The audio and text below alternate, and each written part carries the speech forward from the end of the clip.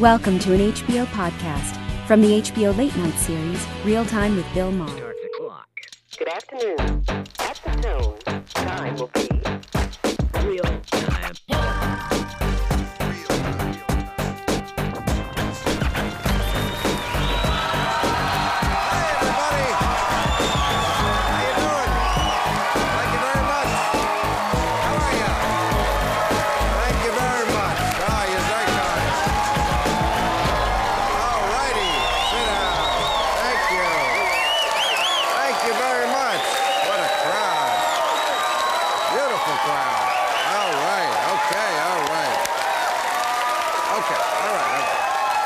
Please, please.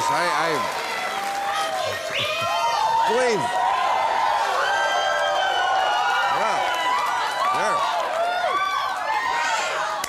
I guess you don't have money in the stock market because it went down like 600 points. You heard about what happened. England has voted to Brexit. Brexit, Britain leaving the European Union. You know what happened. The issue got hijacked by a bunch of anti-immigration isolationists who were obsessed with the idea that foreigners were stealing their jobs. Thank God something like that could never happen here. Oh, wait. No, the finals, it's happened just late last night. The final tally is in from England. 48% voted for Sense and Sensibility. 52% voted for Pride and Prejudice. So, well, you know, it's funny because I think as Americans, when we think of the British, we always just, the image that comes into our mind, we think of some refined, educated, charming accent played by Gwyneth Paltrow. And then there's that other England, the soccer hooligan with 3 teeth, who speaks English and you have no idea what one fucking word is.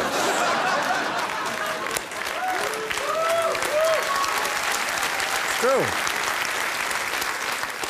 Now, economists all over the world are saying this is a catastrophically stupid move.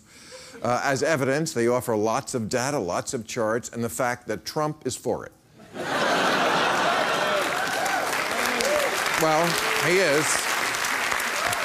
Like he knows. They asked him about Brexit a couple of weeks ago. He thought it was a laxative.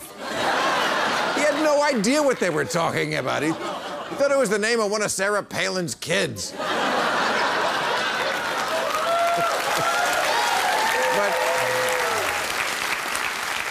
But there actually was a lot of news this week. Did you see the House Democrats had a sit-in for gun control? A sit-in right on the House floor. It was adorable. Next week, they're going to have a bake sale to pay off the deficit. I mean, do we need any more proof how dysfunctional this Congress is when they're literally sitting on the floor like a toddler in the cereal aisle? They said they were going to stay there until gun control passed or Mom buys Pop-Tarts.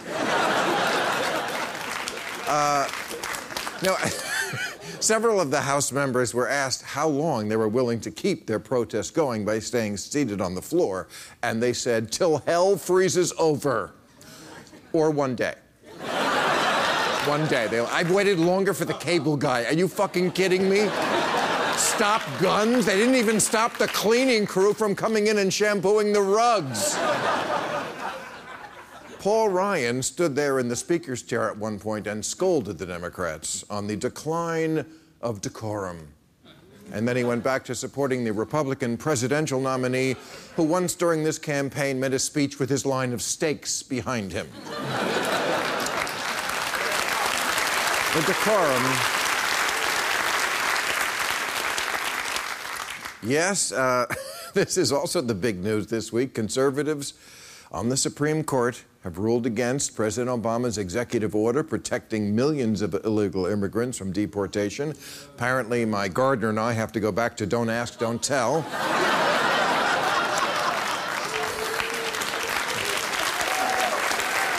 Yeah. I love our judicial system. Stairway to heaven, settled law, but this is up in the air. But, you know, the Supreme Court ruling against President Obama, he took it like a man. Can you imagine President Trump? Well, I can't.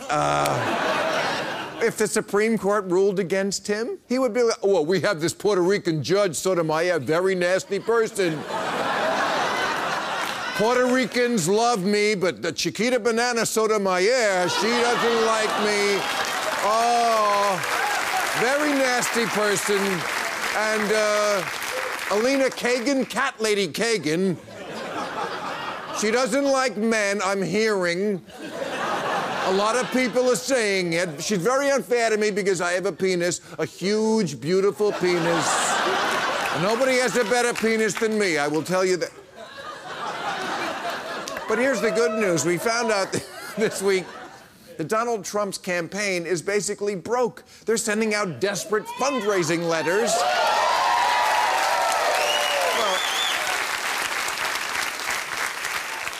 What happened to the self-funding billionaire? This campaign's so underwater, they found Dory. No, I'm not kidding.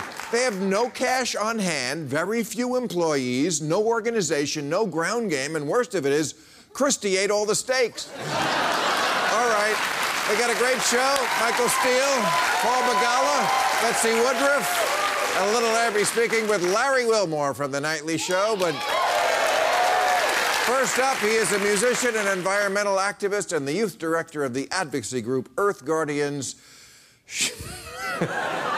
Xiuhtezcatl. I hope I got that right. Martinez. Xiuhtezcatl, did I get that close? Xiuhtezcatl. Okay. You tried, man. That's the important thing. I tried. You say it for me. Xiuhtezcatl. Xiuhtezcatl. There you go. Xiuhtezcatl. Xiuhtezcatl. There you go. Perfect. It's like you're shooing a cat. Exactly. Xiuhtezcatl. Xiuhtezcatl. Rid of that fucking cat out of here. All right, and that is an Aztec name. Yeah. You are Aztec, half Aztec, right? So yeah, on my father's side, my heritage is from Mexico City, yeah. Well, now tell us about the Aztecs, because I must admit my knowledge of South American history is not as good as it should be. Yeah, I mean, well, we were colonized a long time ago, so a lot of what we should know about ourselves is lost. But I carry on the tradition passed on by my grandfather, my ancestors, passed on to my father, given to me by my name, and through the traditions that I've been following. But they seem, like we always hear they're warriors. They seem very badass. I would say so, no, for sure. I definitely consider myself a warrior, so. And a warrior, and you have a... And you're a warrior for a great cause, which is the environment. I mean, you're here because you've made a lot of news. First of all, you've made 3 speeches, right, at the UN? That's correct. Wow, yeah. That's 3 more than I've made. And they were all on the environment? Environment, climate change, my generation, all about that, yeah. Yeah, you're 16. Mm-hmm. You may be the youngest person on our show. Setting records, that's what's up. Setting records. So, you have this lawsuit. Tell us about the lawsuit. So myself and 20 other youth plaintiffs are coming together and working with an organization to actually work with our judicial system to say that they have, that the government has a right, that we have a right to a healthy atmosphere. And they are directly in violation of our public trust and of our constitutional right to a healthy atmosphere. You think they're not doing enough to help you breathe? Yeah, exactly. And you think breathing is part of your rights? I say it's pretty important, you know? Right. I mean, it's not specifically in the Constitution, but life, liberty, and the pursuit of property. How could you have any of those if Exactly. you don't have breathing rights? Well, climate change is the defining issue of our time. It's Right. the defining issue of our time. It I connects always say every the other same problem. thing. I always say the same thing. I say, there's every other issue, and then there's that issue. Because if you don't solve that issue, there are no other issues. And as an indigenous person, that was always part of their culture, right, was to take care of the earth. Well, yeah, I mean, if you look at before Europe came and kind of messed shit up over here, you know, we were doing all right, living in balance with the world. And so I guess taking those principles and taking those understandings that were passed on to me and working with technology, innovation, and what this, you know, new generation, like my generation is more innovative and have more entrepreneurs than ever before. So we can really work together to build a new world by calling out our leaders and reminding them they're not doing the job that they're put here to do. But let's not pretend you are typical of your generation. How many of your generation would give up their iPhone?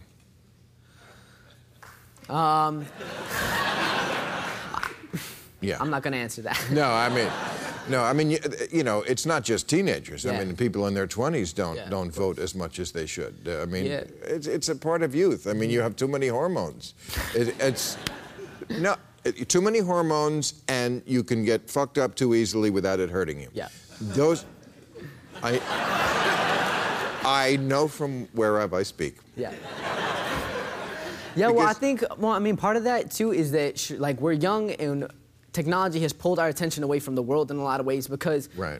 our generation is being bombarded with media that's showing us that it's over. You know, climate change is the greatest issue of our time. We have politicians that aren't supporting, you know, our survival. And there's so many problems all over the world. Everywhere we look, there's more crises. And there's no way for our voices to be used to create solutions. So young people are searching for that. There's no outlet for us to engage in a world that is stacked against us. We're systemically disempowered from the time that we're born. So this generation, what I've seen personally, traveling around the world, and talking to more and more of my generation, is that young people are ready to use their art, their poetry, their passion, their music to engage with the world and be leaders today. Because, you know, sure, we're a future generation, but we're here now, and we're not going to wait to make a difference. This is our world.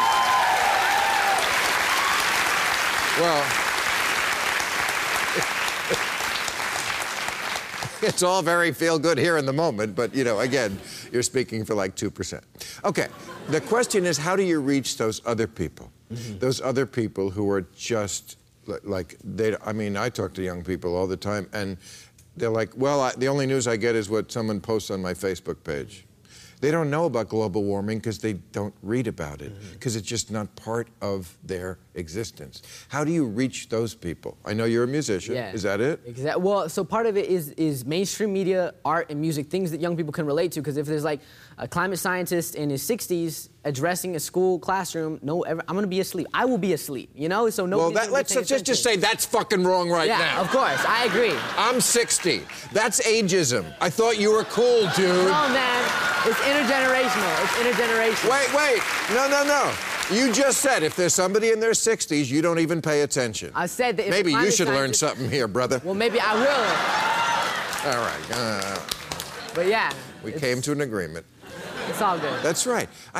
Usually indigenous peoples are cool about, like, respecting elders, you know, because we've been here longer, so we know shit. Dude, you didn't let me finish. I think it's part of it is that to get other young people engaged, they have to see that there's young people actually doing something in the world. And in mainstream media, we're not portrayed as leaders. We're portrayed as, you know, young people that are breaking the law and just wasting time. So if we begin to tell the stories of the millions of young people in the world that are doing incredible things and collaborate with, you know, our elders and the older people in society that are leading the way and have the wisdom and the knowledge that we need, we're going to create such an amazing future if we take that potential that we have and our elders and collaborate. Right. You gotta, right.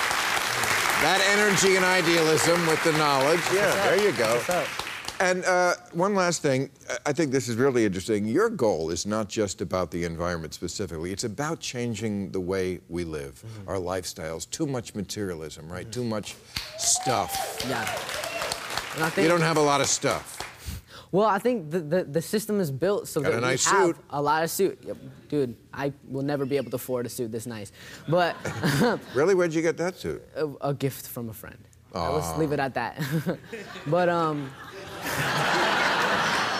but no, man, I think That's right. Leave Melania out of a it. lot of people don't look at the world in a way that we value it. You know, we have a disconnection to the planet, to ourselves, and to each other. And a lot of people won't care where we get our energy as long as we can still have the lights on as long as we can and drive our cars as much as we can. They don't care if it's a Prius or not. But You know, we got to it's a reduce, right? We got to Exactly. stop thinking in terms of big mansions and Exactly. more and more. And we're all kind of hoarders, aren't we? Well, and it's not even just about like, oh, let's protect the environment. No, not a lot of people. There's a lot of people in the world that don't care about the environment. But people care about their kids, about their grandchildren, about their legacy that they're going to leave behind. That's what's Sure. at stake. That's what's at stake, is the kind of world my generation's going to be left with. That's what I'm fighting to protect. That's what my message is all about. And that's why people got to listen. I am more optimistic for meeting you. I really Appreciate that. appreciate it. Thank you very much. All right, we hope to have you back until I'm 80. All right, let's meet our panel.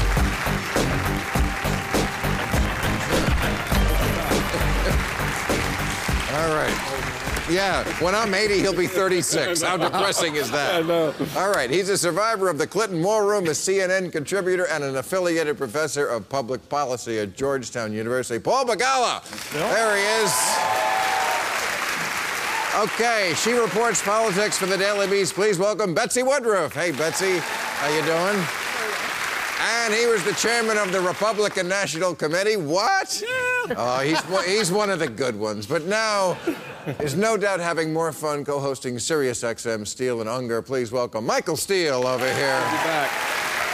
Remember to send us your questions for tonight's overtime so we can answer them after the show on YouTube. And remember to watch our convention coverage.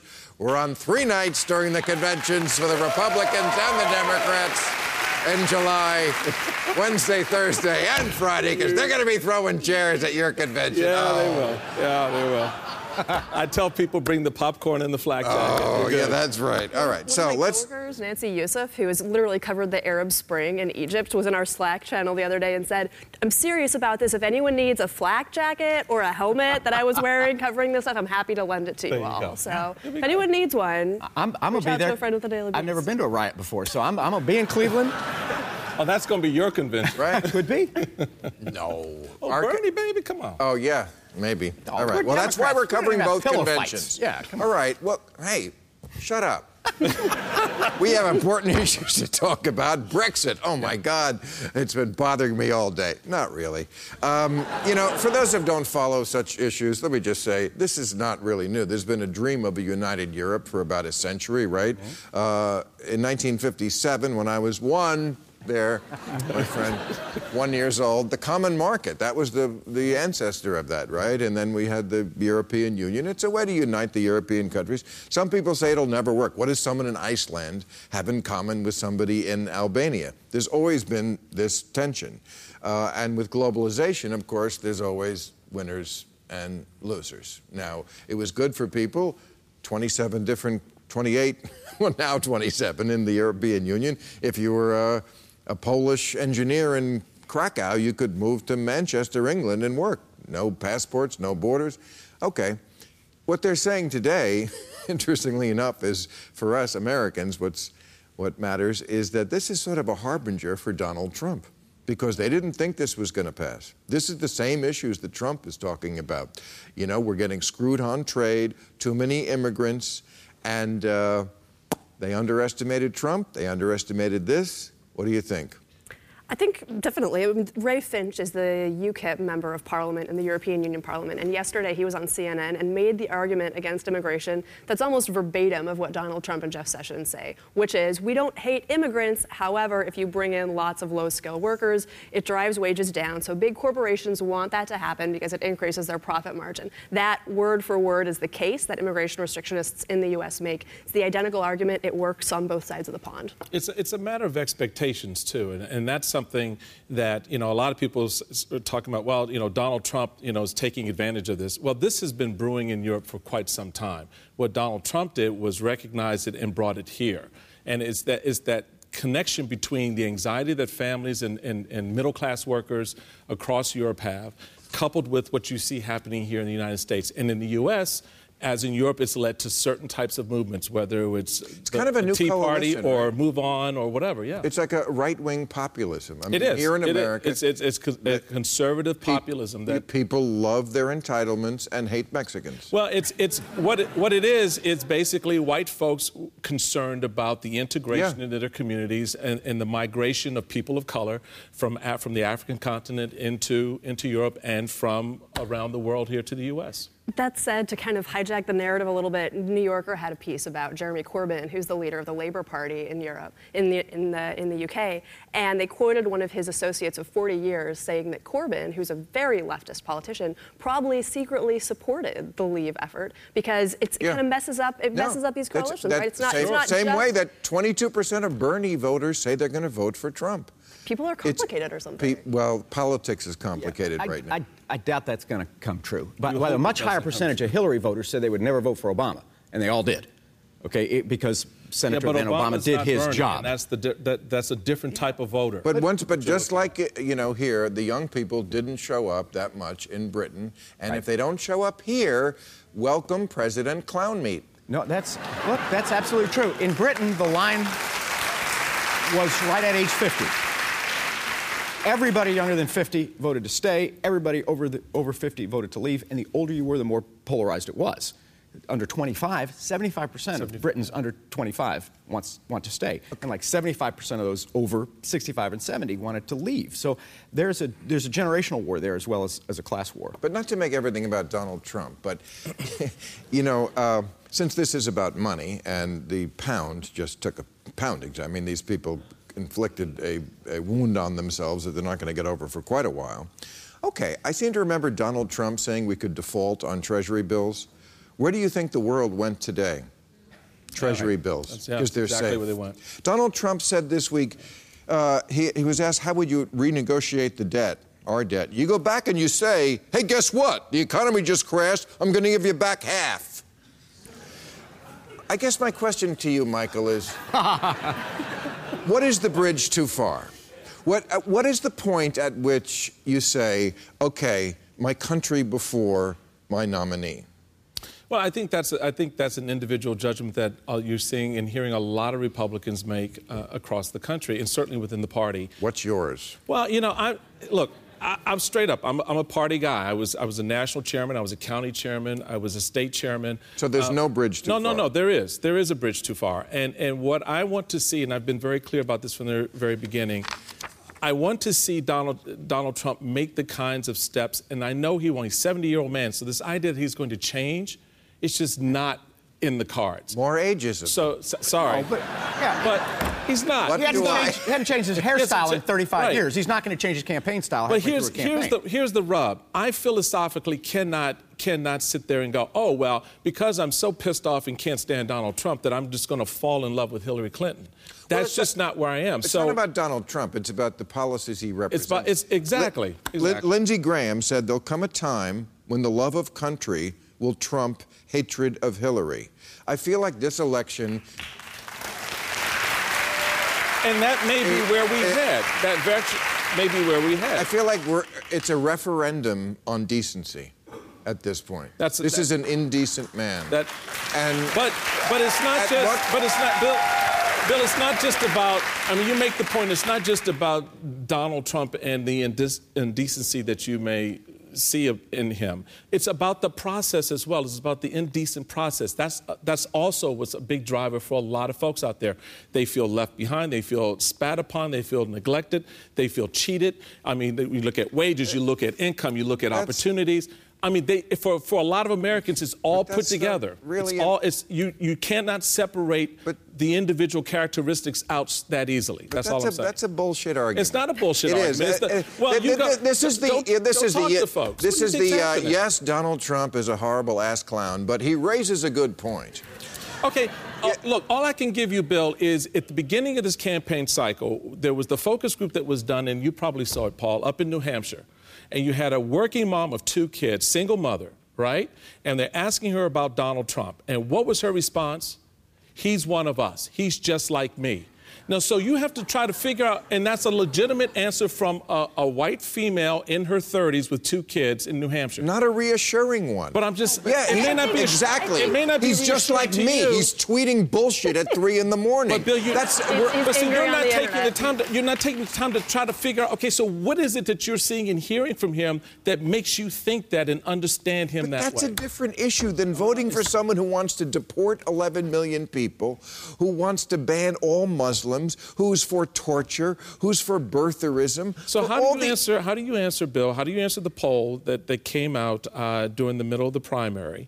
The question was asked, is Islam compatible with the values of America? How many Americans answered that question in the negative? I'm the one who answers that question honestly. And it was 56% of Americans said Islam was not compatible with America. It is the same person who's looking at Donald Trump and saying he's one of us. So you've got to figure out how. But the answer isn't to ban all Muslims. No, it's the same people who honored Muhammad Ali when he passed away as an American icon, and he was an American icon and an American Muslim. I get what you're saying, yeah, I'm trying to understand. What does that have to do with 1.5 billion Muslims in the world, Because Paul? it's bizarre and stupid to try to ban every Muslim from coming to America. It's insane. But it's and not wrong. racist. But his point was also not wrong. I mean, I hear a lot of talk today about xenophobia. Yeah. And is it really phobia if you have something to be afraid of? 52% of British Muslims think being gay should be illegal. Yeah. It's the kind of thing that would make you a What little percentage of nervous. American Republicans believe that? Can we deport them? Not just American Republicans. Not many. Not many. They think it should be illegal? Sure. No, come I on, don't. come on. That's Yeah. bullshit, Come on, Paul. That's We'll go Paul. check it. Paul, You know stop what? it. Check it. Stop it. Stop it. That's Just stop Stop it. it. It First was of all, illegal they- until a few years ago. There certainly is a hard right wing in this Yeah. country, but they have no power. It's a lot different. What do you really think if America had Muslimized ghettos, that's not the right word, radicalized ghettos of Muslims like London and Brussels Right. and Paris, Yep. where a woman who would walk down the street in a short skirt would be hassled because it was anti-Islamic? What would Americans do if that happened in this country? We would not put up with it. We're a pluralistic society. Exactly. We have Muslims here, and I really don't know Britain. I don't know France, but they're integrated here very wonderfully. They really are. The other But you can important read thing here about is no. The other important thing is that there is significant evidence that when Muslims immigrate to the United States, they assimilate better in this country. than Way they did. better. Yeah, absolutely. And that's a good thing, and I think people miss that. And a lot of the fear of foreigners coming here is that we have this myth that when they move to the United States, it's going to be a horrible disaster and everything's going to be ghettoized and it's a nightmare. But that's when America. We've been successfully assimilating immigrants for forever. Can we all agree on this? Because even the people who fight me on this issue usually agree Islam needs a reformation. Do we all agree on I that? agree. Yes. Needs it Yeah. like the Christian world had in the 1400s, 50, whatever it was. Okay, an enlightenment, a reformation.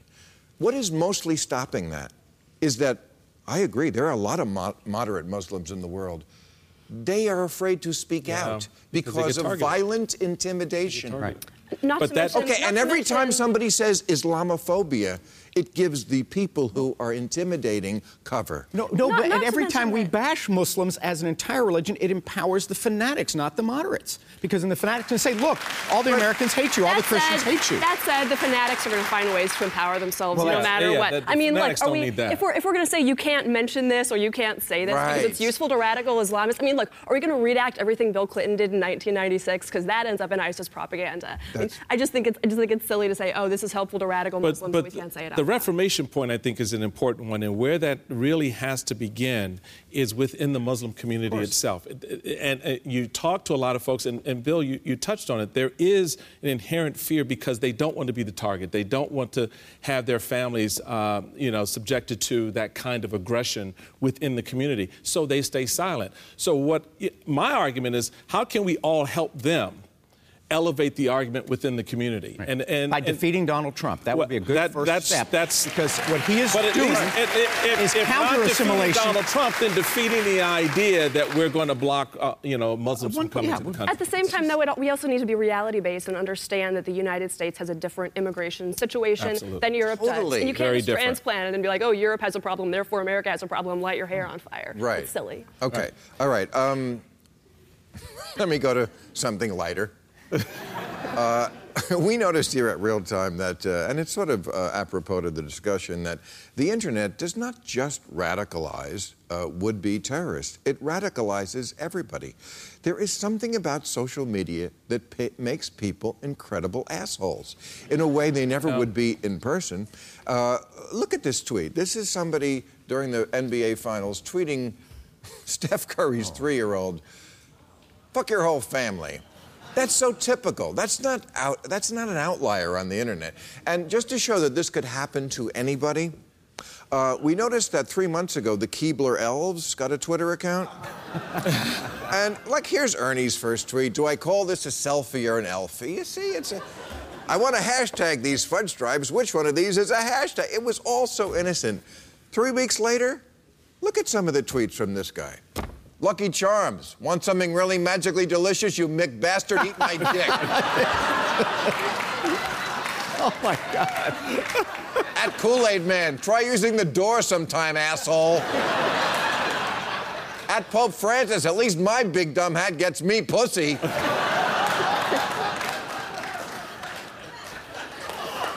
I ever catch a Girl Scout outside my tree, I'll cut a bitch. Our cookies don't cost an arm and a leg, but they're gonna cost Chris Christie a foot.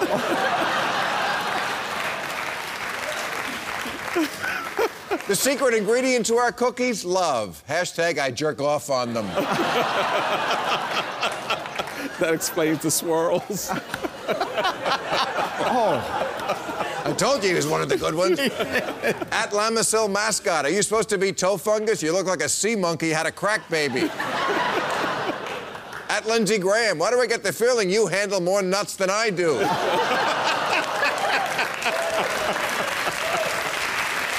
Telling you, the internet. Slogan should be, nobody doesn't lick Sarah Lee. At Little Debbie knows what I'm talking about. At Little Debbie, stop using that old photo. You're 52 years old, bitch. Deal with it. All right. He is a comedian and host of Comedy Central's The Nightly Show. Larry Wilmore is over here. Larry Wilmore. Larry. How are you, pal? Great to meet you. Man, likewise. Thank you. Okay. Thank you. Thank you. Nice to meet you. Wait, Bill, I have to say, before we get started. Before we get started. I love a guest who does that. Yes. Because I have to say this, because, I have my own show now. And, I get asked all these questions about influence and everything, and I always felt that you never got your due props for starting late-night political talk and making it cool. And I just want to say... Thank you. This guy, I don't want to get all Sammy Mountain on you. That's very true. No, but I wouldn't be where I am. And I don't get the props for still being the best. Anyway, here's the thing, Larry. I love it. Do you care about Brexit, Larry? I love Brexit. I have Brexit every morning, actually. Brothers, see, when brothers Brexit, Bill. You know what? I think most Americans don't know what the fuck Brexit is. They don't care. We didn't until a few weeks ago. Yeah, and now they're trying to say, there might be a Brexit. Really? There's going to be a Brexit now? Well, it's also so Eurocentric. I was talking to my young half-Aztec friend there at the beginning of the show. Yes, I saw it. And I was saying, I don't really know my South American history like I should, because when I was in school, and we're roughly the same age, same generation, right? Same generation. Okay, you're mid-50s? Yeah, 54. All right, you're old, Larry. Yeah. Don't try to make a difference. Black don't crack, though. That's the difference. Well, black does crack. It just cracks more slowly. Yeah. No one is confusing Miss Jane Pittman with Ciara. That's true.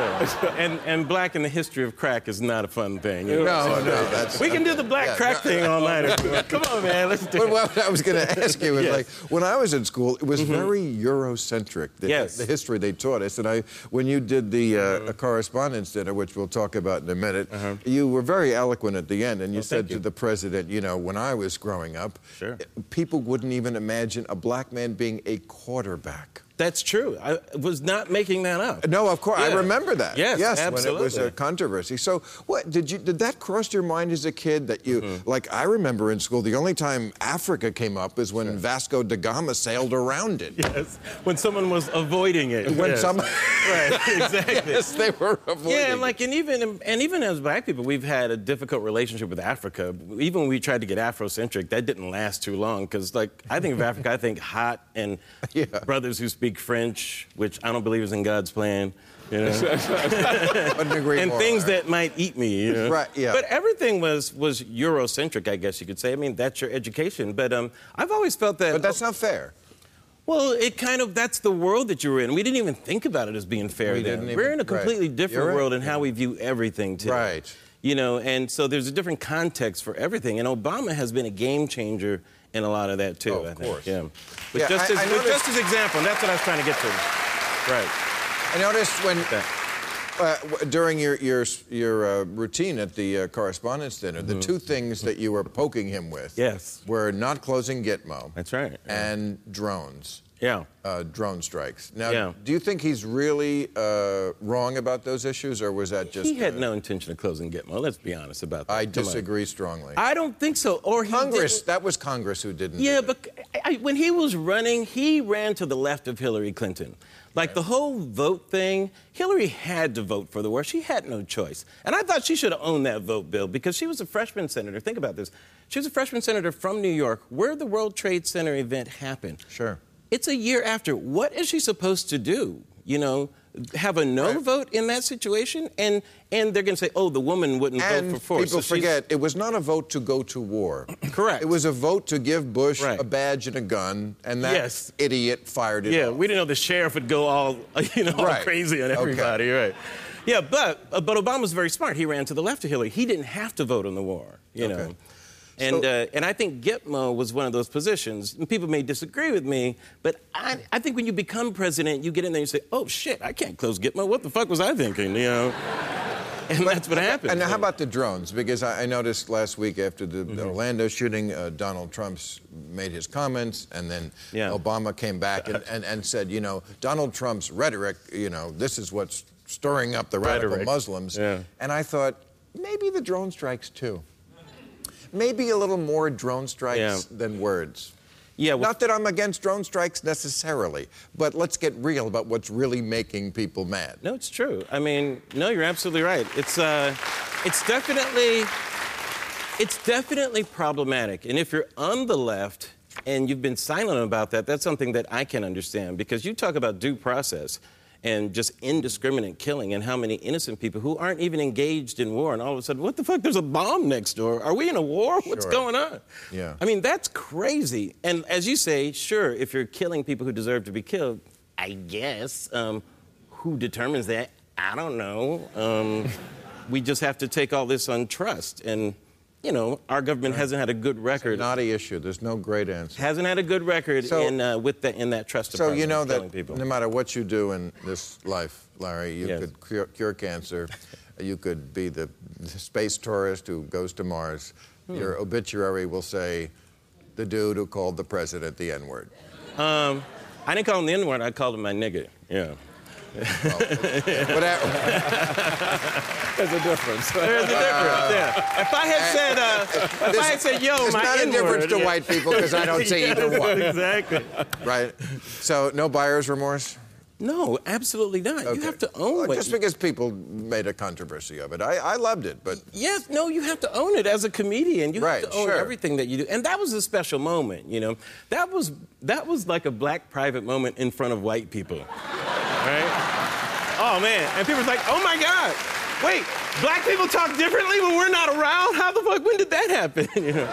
And Obama knew it, because if you saw his nonverbal communication, which is always key, he immediately did this. He didn't do this. What? No, he had your back. But you needed to look at Michelle. She had a different look on her face. Michelle didn't like it. That's true. What was her look? Her look was not appreciative. No. Well, I had dinner with the First Lady. She was very cool. She was... okay, well, we'll have to check on that. Yeah. All right. So let's get to that other big issue that happened this week, was the sit-in that the Democrats did. Do you have a gun, Larry? I do not. I do not have a gun. Would you like one? Because I've got several. And I thought it was so typical of the paralysis in our government that Louis Gohmert got up there at one point, and he was screaming, radical Islam, to the people who were trying to pass a bill to stop radical Islam. Because the bill that they were talking about was no fly, no buy. People on the no-fly list don't get to buy a gun. But you shouldn't make fun of the mentally challenged, and Louis is a dope. He's an idiot. And no, he's a first-class idiot. He's from my state of Texas.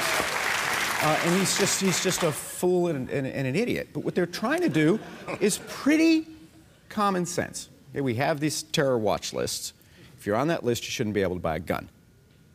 Pretty simple. Yeah, but it's not that. You can't get on an airplane. But John Lewis was on the no-fly list, for goodness sake. You know, it's very problematic when the government starts making lists and says, no, motherfucker, you can't do this and you can't do that. That's very problematic. But once you're on a list, I bought a sex toy 15 years ago. I still get the catalog. That's what I'm talking about. It's very That's what I'm hard to talking get about. off Thank you. this. Also, Try getting off of that list. Let's remember, it's really easy to be chill about the no-fly list when your name sounds like you're a character on the Brady Bunch. When the reality is that for Arab Americans, for Muslims, for folks from South Asia, like getting on the no-fly list first, you might not know. You might not find out until you show up at the airport, right? That's right. And then second, we're going to legitimize these secret lists as a way of doing law enforcement. I think that's. It doesn't mean we this do is nothing. as simple as like it doesn't mean we do nothing. We can make the list more transparent. We can give people more redress, but we can't just sit here and let somebody who's on a terrorist watch list buy a gun and go into Orlando nightclub and shoot it we up. shouldn't. Of course, and it says a lot about how. I mean, I saw David Cameron today. You know, I'm up at 2 in the morning when this all happened. So I watched his whole speech, and it's like, well, I lost the vote. I graciously leave office. It's like their system works so beautifully. We can't even get a vote on something that 90% of Americans agree on and can't get a vote. Our system sucks. Really does. No, Constitution needs a page 1 rewrite. To be fair, if they voted, it wouldn't have passed. But yeah, I mean, if they voted on the bill, it wouldn't have passed. That sucks too. It does. That doesn't reflect the people. But here, And there's a distinction does. between For me- a terrorist watch list and a no-fly list. For me, it's Sandy a Hook- terrorist watch list, and we're talking no-fly list. There's several different lists that the There's a bill huge conflates. distinction. Maybe you need Right. to disaggregate them and look at them differently. It's not perfect. It's not. But nothing in life is. Well, it doesn't mean we should the do thing nothing. about it I is, agree. at this point, when you do have an issue, and it still is a 90-10 issue in this country when it comes to guns, even ardent gun owners want the Congress to do something to begin to turn the conversation around. And you have 4 bills in the Senate that went down. You don't have anything in the House. And the country looks at this, and this goes back to the beginning of our conversation, and you wonder why people are pissed off. And you wonder why people are looking at leadership and going to hell with you, because you can't even deal with the basics. When you have 20 school kids die in Sandy Hook, and that was a turning point for me on this issue. Don't cry me a river. Don't sit on the damn floor of the Congress now, 4 or 5 years later, singing We Shall Overcome, when in Chicago, just a couple of years ago, 560 young black men and women were killed, and there was not one song for them. And it was not with and there was not one protest for them. So don't start this all of a sudden we're concerned about guns. But that's not true. There actually were many protests. Not in our Congress. There were but there were many protests, and there were many tears cried for them. They just weren't covered on the news. But also, that's true. The problem is not. I don't blame, and obviously I'm a professional Democrat. I don't blame the Republicans. I don't blame the NRA. I blame the American people. I helped Bill Clinton pass the Brady bill. The next election, we lost 56 House seats. And by one analysis, 19 of them were only because of gun control. Okay, 19 people lost their careers to pass the Brady bill. I'll give you. How many lost their seats after Sandy Hook? Wait. 0. The Republicans won a landslide after they killed President Obama's Sandy Hook gun control bill. That's the fault of the American people for voting these clowns back in. I'll give you a 20th, though. Al Gore, in 2000, may have lost the presidency because of the gun issue. Al Gore in 2000 lost his home state of Tennessee. He did. I mean, That was probably because of guns. But let me ask this question about guns. Does it really matter if we are banning certain guns? Because I see that the liberals, they talk about guns. Now, I'm not a gun expert, but I see a lot of people talking about guns who don't know shit about guns. I know a little bit. It's like when the Pope talks about vaginas. You know? And that's when the conservatives stop listening. Like, I know a lot of them think that AR-15, AR stands for assault rifle. It doesn't. And it's not an assault rifle. It's not an automatic weapon. Those are illegal. There are a lot of weapons they're not even talking about banning that basically do the same thing as an AR-15 because you have to squeeze each round. It's not squeeze it. Brrr. That's what they had in Paris, by the way. Yeah, those are all guns that no one's talking about making illegal that basically would do the same thing as the rifle. It's just longer. Not to mention those are the guns that were used in the Virginia Tech shooting, which I believe was the largest mass shooting until the Orlando shooting happened. It's very easy to put up pictures of AR-15s and say, look at this gun, it's scary, it's ugly, no one should be allowed to have this killing machine. But the reality is that they're used to commit just a teensy, tiny fraction of gun-related And also crimes. mass shootings. The Washington Post says in 2015, 39 deaths from mass shootings. Now, of course, we should say any death is too many, blah, blah, blah. But let's get real. A lot of this is a little bit elitist and a little bit racist, you were starting to say. It's like when shootings happen to white people in nice places, Yeah. I think That's the black. Preach it, Bill. Yes, that's I don't think white Paul, people what can you make got? that sound. what I got is I think you should focus on the purchasers more and the weapons less. I have a lot of guns. I'm a lifelong hunter, and I hunt, and I love it, and I shoot, and I have a rifle range. I love guns. I'm very pro-gun. But when you focus on keeping the guns out of the hands of felons, keeping them out of the hands of people who are on a reasonably constructed terrorist watch list, domestic abusers. When we passed the Brady bill, the NRA said, oh, all life would end, and guys like me who are hunters could never get a gun. Well, we can, but 2.6 million felons have been stopped from buying a gun because of the Brady bill. Now, President Obama only wants to expand that a little bit and expand the background checks just a little bit, and the NRA is just screaming like we're taking away the Second Amendment, which is a lie. That is legislation we should absolutely get. And we can't even get a vote on it. But you know, I got to say,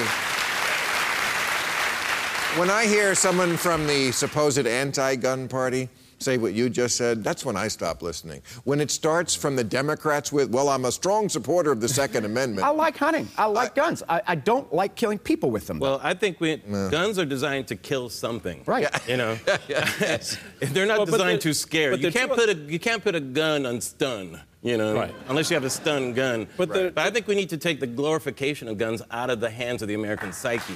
Yeah, that's right. A big part of it. I agree with that. That's a question. That's a question for LA, not for DC. Let me ask a political question before we run out of time. I mean, last week I was ready to pronounce Donald Trump pretty much over, and I see now he's basically tied with Hillary in Ohio and Pennsylvania. We just cannot kill this monster. No. Every time I think this monster is Terminator. dead. To be fair, the polls that show them tied in Ohio and Pennsylvania are from Quinnipiac, which is not a great pollster, had a very bad record during the But primaries. why is he so, like, you know, people but shouldn't why be is he even close? If he has no money, he's broke, she's buying all the advertising, she's got all the organization, she's got all the people, he's a fucking nut. How come it's this close? I would direct that question to our Clinton supporter friend as to why she's not doing better. Here's why. First off, Trump has consolidated the right. And Paul Ryan, a few other whiners, if you look at the polling, he's consolidated the right. Hillary still has to consolidate the left. Bernie's still out there. He's not really running, but that's a job that Hillary and Bernie are going to work on. She has to consolidate the left to get her base together. But in these swing states, in the Rust Belt states, Ohio and Pennsylvania you talked about, in some of the others across the Midwest, you have a disproportionately high number of high school educated white people. Okay, that's his base. And so in places where they're higher, he's going to do better. He's getting killed in Florida, even in the Quinnipiac poll, because it's a more diverse state. But if people think this thing is over, they're nuts. Our PAC today, I hear it all the time. Hillary's got it in the bag. She doesn't even have it in the shopping cart. Only thing she has in the bag is hot sauce. And look at it from. We just put $10.5 million today into Pennsylvania. But look at it from $70 Donald million Trump's in other perspective. states. I mean, this thing is. You asked serious. earlier about Donald Trump and the money, and you did $1 million, $1.3 million in his account as of the end of May, 42 in her account. Donald Trump is looking at this and he's going, so let me get this. I've spent $55 million over the last year. I bested 16 Republicans, all right? I'm now the nominee. And I've had the worst possible 6 weeks any Republican, any candidate in the history of this country's ever had. And the latest poll has me down by 7. Right. Where's there a problem for me? Exactly. Yeah, it's a problem for us. Thank you, panel. Yeah. All right, time for new rules.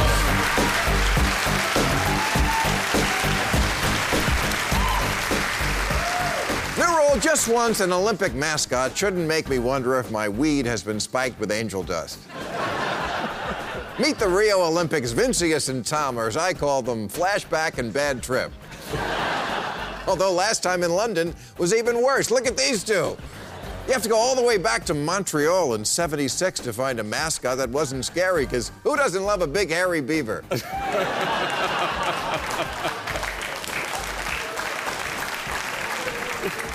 New rule, now that America has flown its flags at half-staff more than any time in our history, let's change our policy to always keep our flags at half-staff and only raise them when something awesome happens, like Bieber falling in a hole.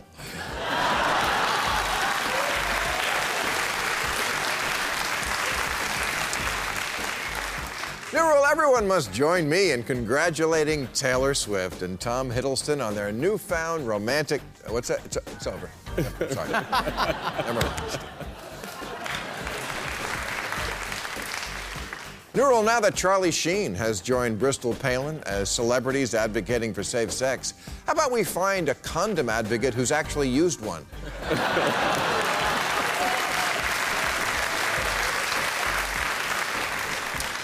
Newell, we don't need to see Donald Trump's tax returns. We need to unsee this picture of him and his daughter. Here's how you know your pose is too creepy. If it makes a parrot vomit.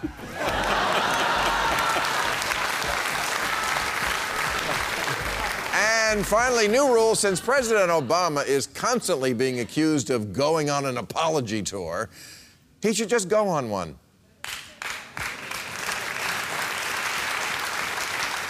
For two reasons. It will drive Republicans nuts, especially if he wears the turban.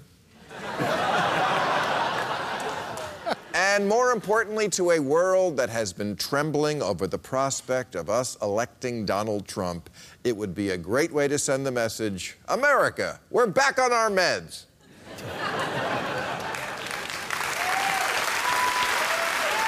So, it's true, the president is coming to the last 6 months of his term, which after 7.5 years in office must seem like those final few months of high school. Remember that, when you got senioritis? One of those rare intervals in life when, but I always wanted to, meets up with, why the hell not? And as president, that means doing some things just for fun, now that it's the end, like, I don't know, legalize pot.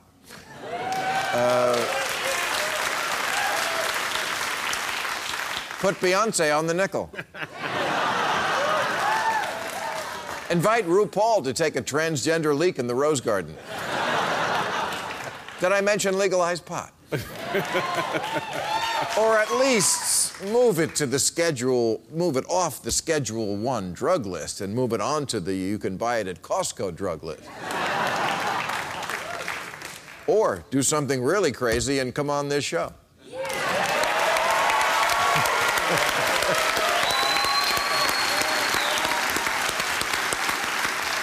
And then, as your final act, go on that apology world tour. Why not? Our government has already apologized internally for Indian genocide, to victims of Japanese internment and the Tuskegee experiments, and of course for the slave trade, that horrible period when it was legal to trade a black man for another black man without a first-round draft choice.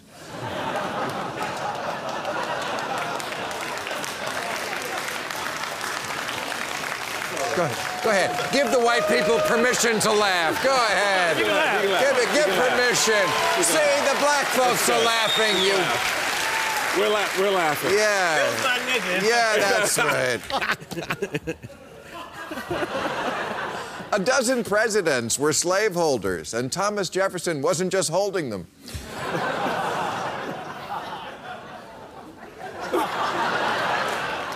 Oh, America did some bad shit. For much of our history, America acted like a nasty drunk. It's true. And now we should do what AA tells recovering drunks they should do. Make a list of people you hurt and go around and apologize to them.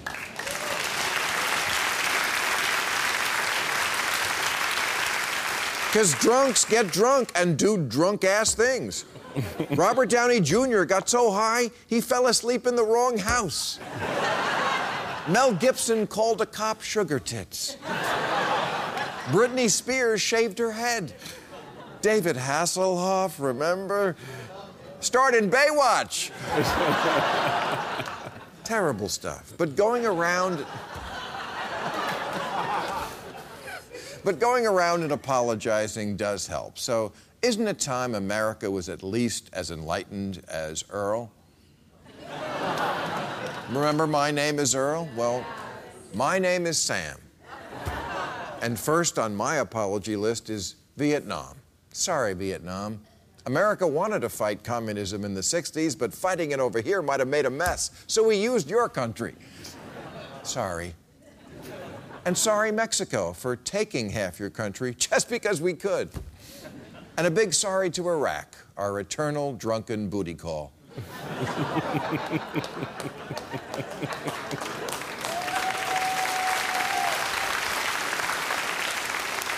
When we invaded, you knew it wasn't really you we were mad at.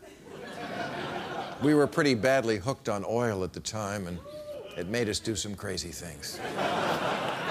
Sorry. And sorry to all the countries where we toppled the government and installed some stooge. Guatemala, the Congo, Iran, the Dominican Republic, Brazil, Chile, not to mention all the places where we supported dictators because, well, we were afraid of our own feelings. And Stalin. I wish there was some way we could make it up to you. Is there someone we could bomb? No, what am I saying, bombing? That's the old us. Look, Trump's campaign, that's the last dying gasp of the old America. America's inner asshole. The macho screaming man baby. But we're not that guy anymore. We elected a thoughtful black president and now a woman. We've come a long way. If you don't believe me, just remember this. LBJ used to shit with the door open. Obama has to go outside just to smoke. All right, it's the first week of summer. You know what that means. Time to plug my annual New Year's Eve gig in Honolulu at the Blaisdell on New Year's night at the Maui Arts Center in Maui. I want to thank Paul Begala, Betsy Woodruff, Michael Steele, Larry Wilmore, and Xiuhtezcatl Martinez. Join us now for Overtime on YouTube. Okay. Catch all new episodes of Real Time with Bill Maher every Friday night at 10, or watch him anytime on HBO On Demand. For more information, log on to HBO.com.